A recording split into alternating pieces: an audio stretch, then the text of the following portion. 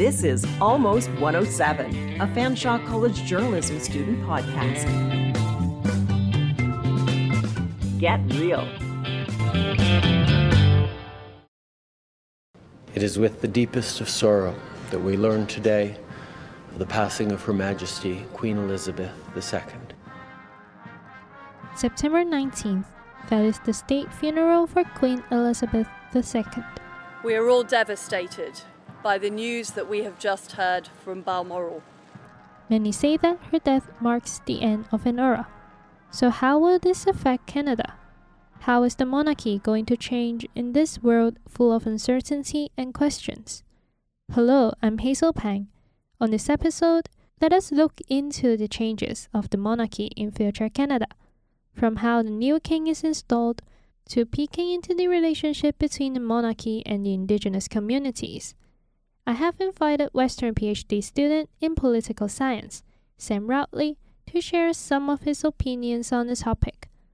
We'll also have Lisa Akiwenzie and Chris Hanna from the Institute of Indigenous Learning in Fanshawe to share us how they feel about the monarchy. This is Almost 107 Podcast.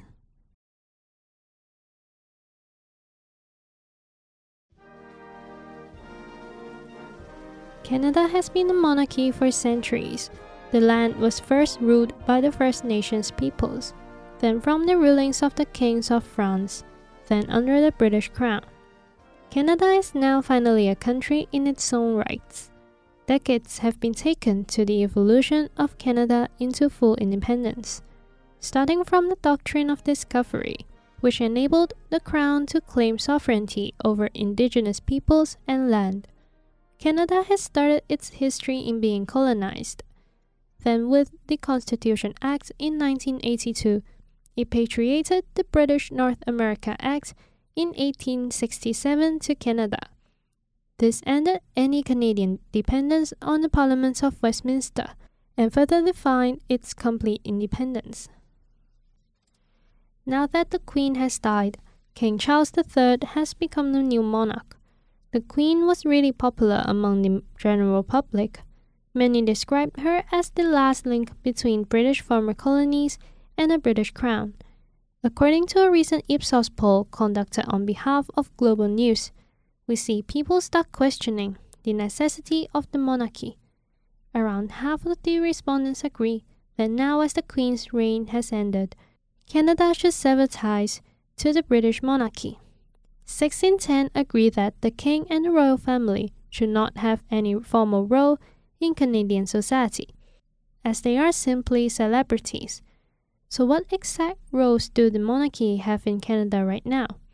Western political science PhD student Sam Routley says that the power of the monarchy is more than only being symbolic. I'd say that the monarchy has always been and continues to be fundamental when it comes to Canada's sort of formal legal makeup, in the sense that it's the principle underlying Canada's kind of constitutional system, right? That the idea is that the sovereignty of the Canadian state, right, its right to do things, to make policies that affect our lives, comes from the Crown and ultimately flows down from the Crown. But with that being said, the impact of the monarchy as a kind of powerful cultural force has been undermined, right? That if you look back at Canada, was kind of started and founded as this kind of British outpost. It was seen as this that as a government and as a society would kind of perpetuate a British civilization, and part of that was the monarchy in the sense of British tradition and deference to authority. And I think since the 50s or so, Canada's gone through some quite incredible changes that have undermined the attachment that people have to the monarchy. With people questioning the necessity of the monarchy, 6 in 10 in the Ipsos poll agree that Prime Minister Justin Trudeau should hold a referendum on the future of the monarchy. Although Trudeau said earlier that any attempts to abolish the monarchy are not likely to happen, he emphasized that Canadians should not worry about the overarching stability of institutions, because they are embodied by structures that have been in place for centuries. Sam also added why he thinks that the monarchy will not be abolished. there's a big difference between sort of a dislike, an active disdain of the monarchy, and a apathy. And I feel like Canadians are more apathetic to it, rather than being driven by a dislike, a desire to remove it. It's their feeling to it is more so that it doesn't have a much of an impact on their lives. And given that, I think that you're not going to see any real actions taken by the government or anyone else to kind of move past the monarchy, just because the constraints are so high. It would require the approval of all the provinces and the federal government, not just to agree on separation, but to agree on exactly what sort of political system will follow. And the fact that the political momentum's not there. There's not enough of the public desire to overturn it, I think, especially given the fact that there's a set of issues in Canada, whether those are economic or social, that I think are much more at the forefront of people's attention, and they place a higher premium on governments and parties accomplishing those goals rather than this kind of constitutional wrangling. Even if the referendum is not likely to happen, does it mean that the new king will ascend smoothly? Well, according to the Ipsos poll, we see that Canadians don't see King Charles III and Camilla the Queen Consort that favorable, especially when compared to the Queen because she was so popular. Sam pointed out that the personal popularity of the monarchs is an interesting factor. Elizabeth managed to convey such a sense of personal attachment rather than this kind of institutional legitimacy. And I mean, the new king's task is to somehow restore trust and faith in the monarchy as an institution. And it seems like a large part of that will be to kind of convey himself and generate that level of public support and enthusiasm that his mother had. What is also interesting is about the Canadian identity. Unlike other former British colonies, Canadians seem to be more apathetic about the monarchy. At the same time, we see other places like Australia, Jamaica, and Bermuda are debating whether to cut ties with the British Crown. Sam explained that one thing that makes up the Canadian identity is indeed the monarchy. The monarchy is very much tied into this question of Canadian identity and what constitutes the Canadian nation and what its aim should be, right? Is that, like I said, is that the country was originally seen as not American. It was seen as this kind of separate North American culture that was distinct from America in the sense that it continued this British heritage. And since it's always been around, but particularly in the 1960s, you had this articulation of this distinct Canadian identity, right? That was rooted, rather than being rooted in this British tradition, was based around these shared set of values, around individual rights and multiculturalism, for example, right? And that rather than being Canadian through your British heritage, it was the fact that anyone could become Canadian insofar as they subscribe to these set of values, much more abstract values. And given the fact that those values were prioritized egalitarianism and individual sort of possessive individualism so highly, I mean, the notion of an institution like the monarchy that's grounded in privilege and authority, right, and deference, it's hard to square with that. And it's led to this sort of apathy, right, that's developed over time and is becoming more severe, it seems like. So what will be the challenge for the king right now? Earlier, the First Nations Leadership Council asked King Charles to renounce the Doctrine of Discovery as his first official act. The doctrine was created by the Catholic Church in 1452, justifying the stealing of land from Indigenous people, allowing Great Britain and France to get land in North America. The call actually draws the new monarch to take a greater part in reconciliation in Canada. We see that the relationship between the monarchy and the Indigenous community has always been a huge topic. Sam says that this will be a big challenge for King Charles. that's another complication to the constitutional picture, right? The reason why I don't think the reason why I don't ever see Canada separating is because exactly how would that new Canadian state interact with Indigenous people is unclear, right? Given that Indigenous people in Canada and the Crown have a direct relationship that's outside of the Canadian state, in the sense that most of the treaties, you have the constitutional grounding from the Royal Proclamation, and you also have the fact that the majority of treaties that are upheld in Canadian law and continue to structure those relations were done in the name of the Crown. So there's definitely this important function that while I think the monarchy has a connection to Indigenous people through their connection to the way they ground the Canadian state, there's also this separate relationship outside of the Canadian state. And I mean, there's certainly something to be said for these symbolic actions, but I mean, what it comes down to is the fact it's that the formal grounding itself, the institution itself, and its legitimacy itself, may be too contaminated with, or might intersect with colonialism too much. Right?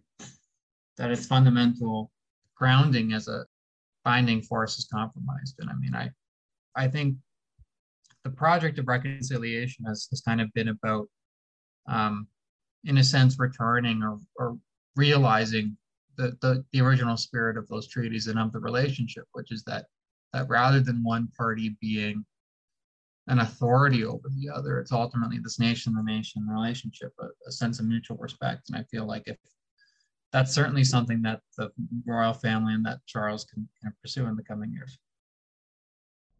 While Canadians either favor or are apathetic about the monarchy, we see that it's not the same case for the First Nations peoples.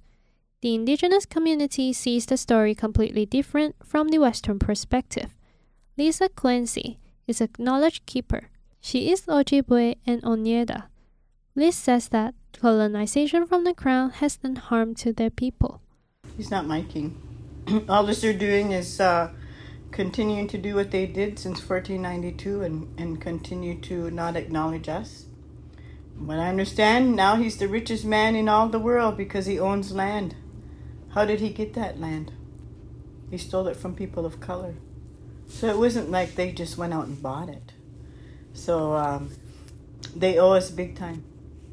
They're the ones that helped to colonize us. And so now he's the king of colonizing. Because before it was his mother, the queen of colonizing. They're the ones that created colonization in this country. They're the ones that continue to take from us and never gave us anything back. Chris Hanna, the academic advisor from the Institute of Indigenous Learning in Fanshawe, is Métis. She says that the way the First Nations people and the colonizers perceive the concept of land is the cause of the big difference. I guess I would like to see him consider how he can uphold the treaties. Not that the treaties are that great to begin with, because I think many, if not all of them, were made under duress, with a lack of understanding from I think Indigenous side of what those meant and how those were going to look like, because we have fundamentally different understandings of what land is for. You know, in our communities, we are the land and the land is us. But from a Western perspective, land is something to be bought and sold. And so if you buy and sell land, then you also buy and sell us. And so the way that we interpret the treaties, I think, is also very different. So what do they expect from the monarchy? Is there anything that the monarch can do to resolve the relationship with the Indigenous communities? Both Liz and Chris are pessimistic about it. I don't expect anything from them because they don't tell the truth, they don't follow through, and they know in their history what they done to First Nations people in North America. And for as far as Canada goes, they supported colonization, they supported oppression, and they also supported to get rid of my relatives across this country. And what they could do is give us our money and our land back that they stole from us so that we could have our own cultural and educational institutions to teach the next generation of who they are, teach them their ceremonies, their language, their medicines, their dances, and their songs. Because those are all things that the monarchy, along with the federal government, took away from us as a people. Will they do it? Probably not. They don't have no connection over here. How they treat people of color in their own country is still oppressive. And so if they're not doing it over there, what makes you think that they would come and honor what they have done to us? They're not even owning it. I am not worried about it. Like, I don't think they have much relevance at this point in time outside of the fact that he now represents the Crown, which is a signatory to many treaties in Canada. So there are lots of treaties that were made between the Crown of England and different First Nations and Métis and Inuit communities. And so he now represents the settler half of those treaties, which were not fulfilled ever. So he now represents to a lot of Indigenous people, a lot of First Nation, Métis, Inuit people, unfulfilled treaties. And so I think that is something that I would like to see him wrestle with, but I don't know that we will see that. The world has been really unstable these few years. We see wars, disasters, diseases, and also politics. The Queen as a monarch has led the UK and many countries through different difficulties and challenges. Now as the King is getting ready for his ascent, let us hope that he will be able to regain the trust and faith of the people. Although Canadians are somehow apathetic about the monarchy, it is still a great component of the Canadian identity. Meanwhile, we see a big difference in the First Nations people's identity and the Canadians. They perceive the monarchy in a totally different way. The First Nations peoples are of course important stakeholders of the Canadian society. So the biggest challenge right now for King Charles will probably be gaining popularity here in Canada and trying to resolve the relationship with the Indigenous communities. Let us wait and see. I'm Hazel Pang. Thanks for listening to Almost 107 Podcast.